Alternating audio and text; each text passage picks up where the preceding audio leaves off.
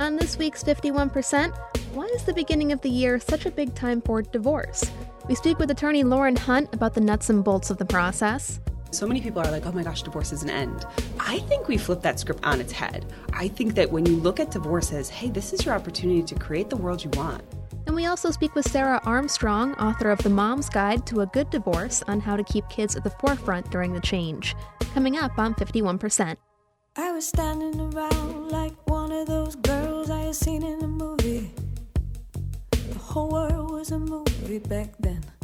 I had my sunglasses on, I wanted to be seen without seeing Shiloh leader. I wasn't really in it, I didn't really get it. You're listening to 51%, a WAMC production dedicated to women's issues and experiences. Thanks for joining us. I am Jessie King. With Valentine's Day around the corner, I hope I don't sound like too much of a cynic by introducing today's topic. Today we're going to talk about divorce and what people of all genders can expect as they're going through the process. Just to get it out of the way, the common saying that 50% of American marriages end in divorce is widely disputed. Tracking marriage data and coming up with a reliable divorce rate turns out to be a very tricky and debated process, but generally researchers believe the number of U.S. divorces is on a decline, with historic lows right before the pandemic.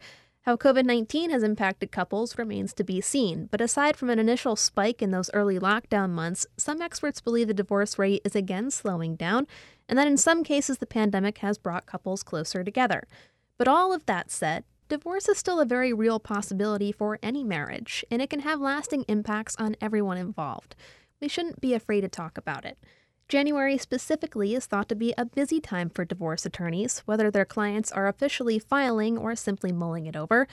So even though the chocolate hearts are still on the shelves, let's get into the nuts and bolts of the divorce process, dispel some of the myths, and grab some tips for when it gets especially tricky, when children are involved. Our first guest today is Lauren Hunt, a divorce attorney in Albany, New York. A bit of a disclaimer here, laws on marriage and divorce vary from state to state, so it's always important to consult an attorney who is familiar with the laws in your state.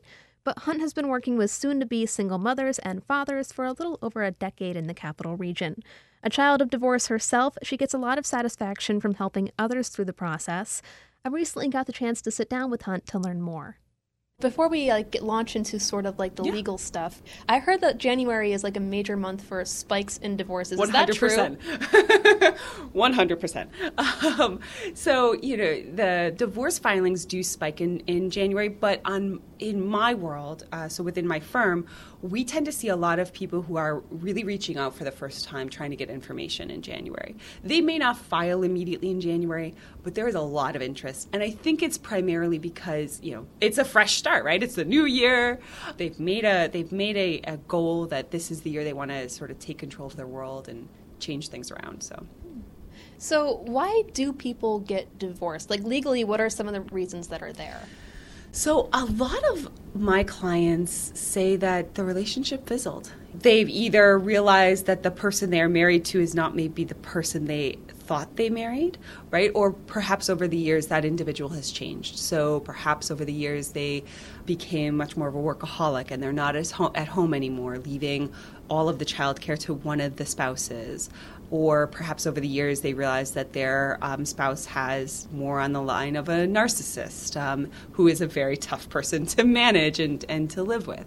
But most of the time it's because people change as the year goes on, and I think that that's the change that people are like, you know what, I have the ability to start fresh if I want to, and why not? What do you recommend people do before they come to you? So I believe so much in the power of counseling. So I always think it's worth it to try couples counseling, assuming there's no safety issues, right? Physical safety issues, emotional safety issues. It makes sense to try. It's either going to maybe set you on a path to be able to reunite and have a great relationship again, or it could set you down the path of, okay, you know what, let's find an amicable resolution here to dissolve this and start fresh for both of us. So once procedures are starting, what kinds of divorces are there? How are they usually carried out? Mm-hmm. So let's even back up further than that question, okay? Because I think the perception that so many people have is if I go to see an attorney, that means I'm automatically filing for divorce. My world is going to collapse and it's going to be this, hotly contested thing. No. There's so many options out there other than pursuing a litigated court-based divorce. Options are like mediation. Both spouses sit with one individual who acts as a neutral and helps you walk through the issues. Another option is simply hiring attorneys and negotiating a resolution outside of court. And easily 50% of my caseload is handling divorces outside of court, where there isn't even a divorce action pending. We resolve the entire thing and the parties never step foot in the courtroom.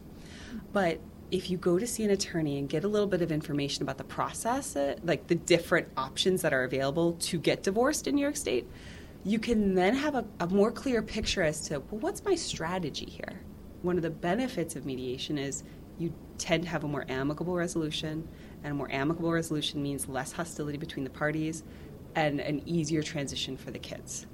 What are some examples of, circumstances that would be good for each of the different ways you can go about it? I have to imagine that there are some times where you don't exactly get to choose what your strategy is going to be. Oh my gosh, yes.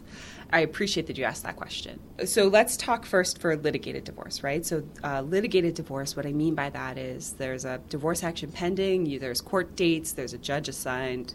It's what you think about when you think of, divorce. That option is I typically see it if there's, maybe safety issues, right? So maybe there's domestic violence in the relationship, and so you need an order of protection, so you've requested court intervention in the first instance. Or perhaps the parties just cannot reach a resolution on some or all of the issues, and you got to go to court. The other options, I always think it makes sense to try some sort of out-of-court resolution before you commence an action for divorce. Again, so long as there's no safety issues. If there's safety issues and you need an order of protection, the court system is there. That's what it's there for. What are some of the biggest issues that need to be taken care of during those proceedings? Or what are sort of, the main factors that people have to think through? Yeah. Really, what's the law for divorce, right? What are the pieces that a divorce is resolving, right? In New York State, in order to qualify for a judgment of divorce, you have to have resolved all issues related to custody of children under the age of 18, all issues of child support for children under the age of 21, any spousal maintenance, which used to be called alimony, and then property and debt division, as well as counsel fees. So those are the 5 topics that really need to be addressed in order for you to be eligible for a judgment of divorce in New York State.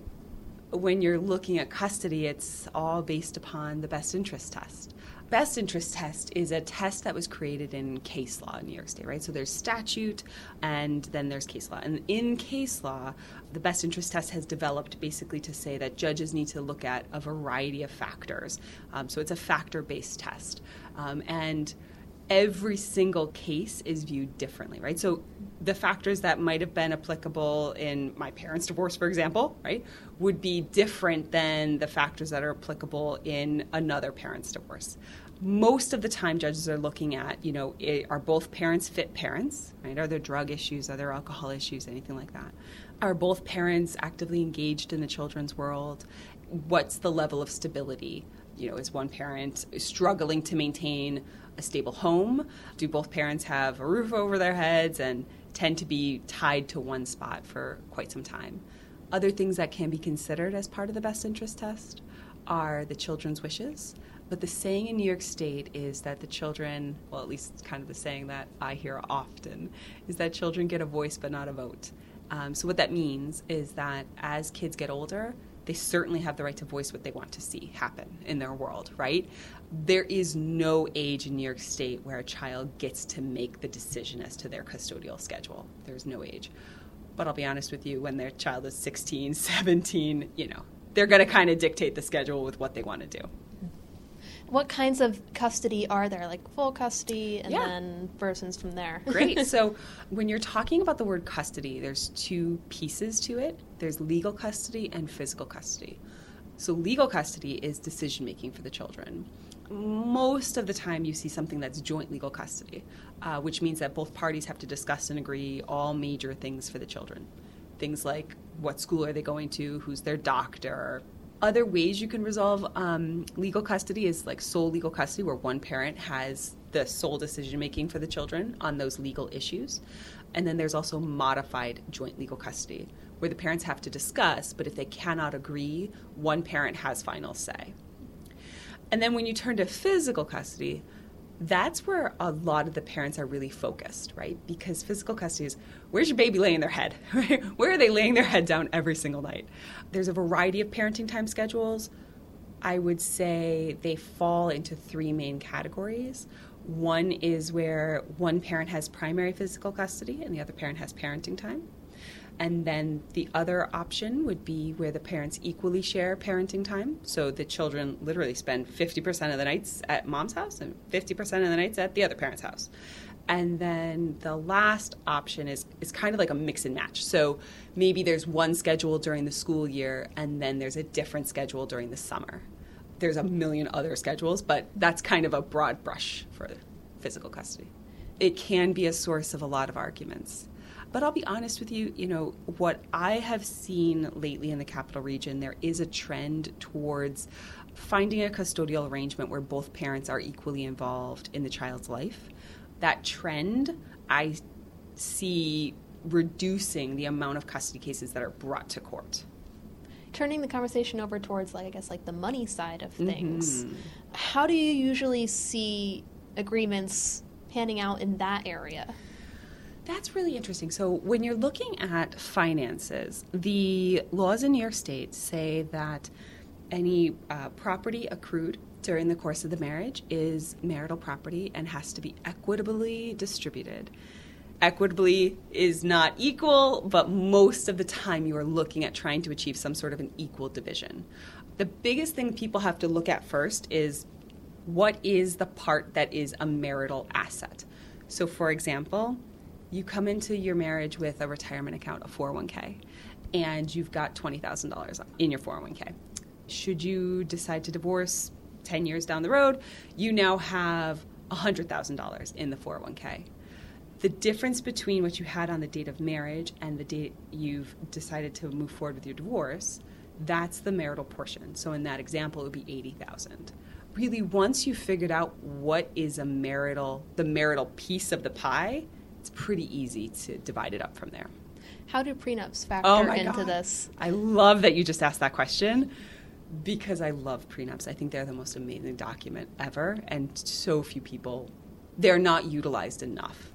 The laws that I've just been talking about are the laws that presumptively govern if there is no prenup. If there's a prenup, it's basically the parent's decision as to how are we going to change these laws to meet with what we think is fair. A prenuptial agreement cannot address custody of kids and it can't address child support, but it can address spousal maintenance and it can address property and debt division. So I've drafted prenups that are very complex, but I've also drafted prenups that are very simple and basically say, hey, listen, we're going to have a normal married life. We'll have joint bank accounts. We'll create property together. But upon divorce, spouse A takes this much and spouse B takes this much. So that sounds something that is a good preparation just in case to save you some headaches down the line. So yes, you're making my heart sing right now. So I think when people are considering getting married, one of the things you should do is just sit with an attorney and understand what laws apply to your marriage. Because you could choose, hey, listen, we're not going to do anything, we're not going to do a prenup, but at least you then know what you're potentially looking at. I did a whole podcast episode on this with Jennifer Hurwitz, where I went through what I think are the top 3 myths for prenups. Everybody's like, oh my gosh, it's the chill on the happy union, right? I think a prenup actually helps you to stay married because every single marriage hits a rocky point. Every single one, right? And in that rocky point, if you don't have a prenup, what you typically see people doing is they're like, well, I want to stay married, but I also want to make sure I'm protecting myself in the event of a divorce, right? So you're straddling this line. If you have a prenup, you know what's going to happen financially. You know what's going to happen in a divorce. So you don't have to straddle that line. You can keep both feet on the side of, I want to remain married. We could talk about that for days. Well, as you're going through divorce proceedings and stuff, obviously these are all topics where emotions can run high. Mm-hmm. So how do you as a lawyer have to usually handle those types of situations, or how do you see people trying to sort of maybe mitigate those high emotions or getting through it? Your attorney needs to remain a little bit above the fray. They need to be able to say to you, okay, listen, let's pull back and do a cost-benefit analysis here. But other things to think about when you're going through a divorce is having a therapist. There is no shame in having a therapist. I actually think that judges find it to be a good thing when parents have a therapist, because you need to have that venting. You need to have that out somewhere. Another really good person to have in your corner is potentially a divorce coach. Have you ever heard of a life coach? Yeah. Similar idea. It's just they help you walk through the non-legal side of divorce, right? They can kind of bridge that divide between the attorney and the client, because sometimes we're dealing with things with clients that aren't necessarily a legal issue. It's more of an emotional issue, and they can go through that with their divorce coach or their therapist. Before people say, holy cow, how much am I spending on these people to support me through my divorce, right? So many divorce coaches have Instagram accounts. So many of them have Facebook pages, and they post very helpful information. That actually kind of goes into one of my next questions. So, typically, how much does, a divorce cost, even if they're not battling it out over the money? Every single person who sits in that chair asks me that question. And it's hard because it really varies on the issues. Attorneys, at least in this area, tend to charge by the hour for our time. If you come to me and you tell me, we've basically resolved everything, we just need you to draft an agreement outlining what we've reached, that's a very different legal fee than, we've got nothing agreed upon and we're heading to trial. And I hate to give you that non-answer, but I can tell you that the laws say that the more moneyed spouse is presumptively required to contribute to the counsel fees of the lesser moneyed spouse. Contributing doesn't mean pay 100% of, but it does mean that you won't be left holding all of the bag for your legal bills. How long does it usually take? If you're in court, you're typically seeing a resolution within 6 months to a year. If you're outside of court, it's really as fast or as slow as you want to make it. I mean, as someone who has to help people through divorces every single day, has it affected your thoughts on marriage at all? No. It's funny. So being a child of divorce, right, my parents, they had what I would consider a high conflict divorce. That made me sort of pause in terms of deciding, am I going to get married, right? I eventually decided to get married, love my husband, he's a great guy. And then we kind of paused before we had kids, not necessarily because of my job, but because, I see every single day people who are breaking up, and they now have to deal with the fact that, if you have kids together, you might not see your son or your daughter every single night, right? Because they're going to be splitting time. So that definitely impacted my decision as to timing of our child, right? For a long time, I was like, I never want to do that. I never want to have a kid because I don't ever want to have to be in a situation where I'm potentially facing not seeing him every single day, right? We had a child. I'm thrilled that we made that decision to have a child. And, I honestly think that having a child now almost is an asset as a divorce attorney, because when a parent is sitting and talking to me about, how they can't ever imagine not seeing their child every single day, I get it. I absolutely get the clenching of your heart that makes, And just lastly, are there any divorce myths out there that you want to dispel for us? Oh my gosh, there's a million. How long do we have? As long as you want. Really. I think the greatest myth of divorce is that it's going to be this terrible, horrible process that is going to completely destroy you.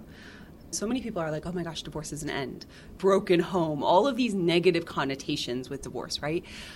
I think we flip that script on its head. I think that when you look at divorce as, hey, this is your opportunity to create the world you want for yourself, for your babies, I think there's so much power there. And I think that power that you generate from that is what really gets you through what can be sometimes a tough process, right? Because I'm not going to sugarcoat it. It's not always easy. But you can get through it, and then the world is your oyster. You can create your next path.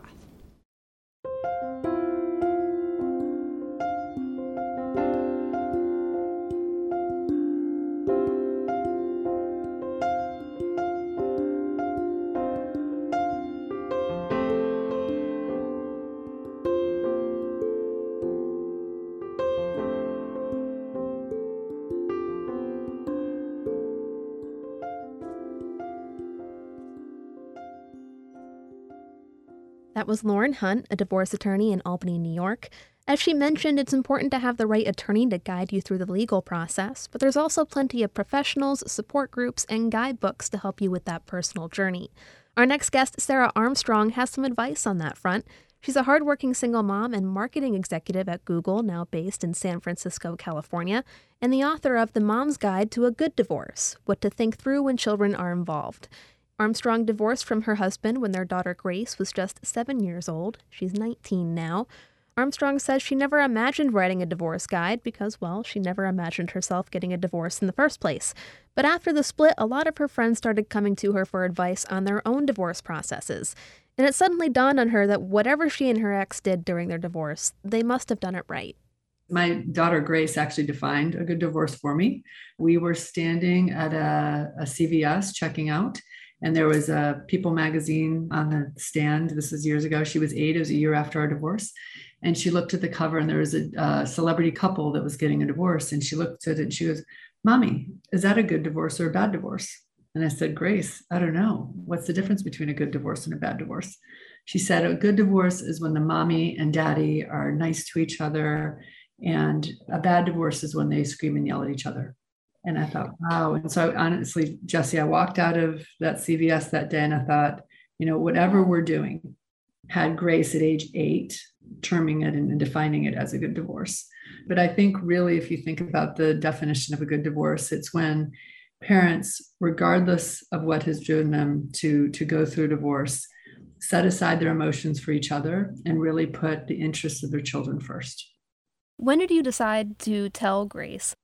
We decided to tell her at the point where it was pretty, there was enough time for her to adjust to the idea, but it was close enough that where we were going to be making a change in the environment and in her environment. And so we told her about a month before everything was going to happen. One of the things that is written about a lot in various divorce books and by specialists is really thinking about when you do tell your children, avoiding a special occasion that will then stick in their head that Mom and Dad told us over Christmas or on my birthday, or, so thinking about really strategically, when does it make sense to tell your children? And depending on their age, how you tell your children, because young children will kind of take in the information. And, Grace was 7 when we told her. And after we told her, she goes, "Can I go upstairs and play now?" Now, older children may want to sit and talk about it for a long time. So it just depends on their age in terms of the reaction of the child and what's the right situation and environment you want to create for them as you're telling them this, very impactful news that they're going to process, over the course of time, not just in that moment. How do you communicate it to them in a way that doesn't make them feel like they did something wrong or something like that? Oh, it's a great question. I think it is. You really have to think and be thoughtful with your soon-to-be ex-spouse about what you're saying in that moment, how you're saying it, and what you're sharing and not sharing. Because again, what you tell them in that moment will definitely stick. It's interesting, Jesse, when you think about divorce and parents, like when we decide to become parents, we make a commitment to our children that we're going to raise them in the healthiest, happiest, safest environment possible. And I always say that, you put on bike helmets and you cover the plugs when they're little and they're toddlers. You do all these things to keep them healthy and happy. And then as you're going through a divorce, they can be put into a very toxic environment if we're not careful.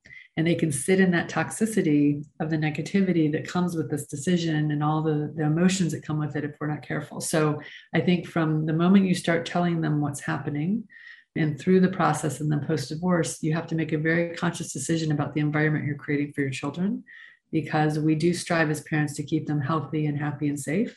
But if we're not careful and we're not really conscious about how our emotions and our actions are impacting their environment, we can put them in that toxic environment for much longer than they should be. And it can have the negative implications in their life in terms of their, view on marriage, their view on relationships, and just their overall happiness. When you were first co-parenting, what are some of the obstacles that you ran into? And on the flip side, what are some things that actually went smoothly?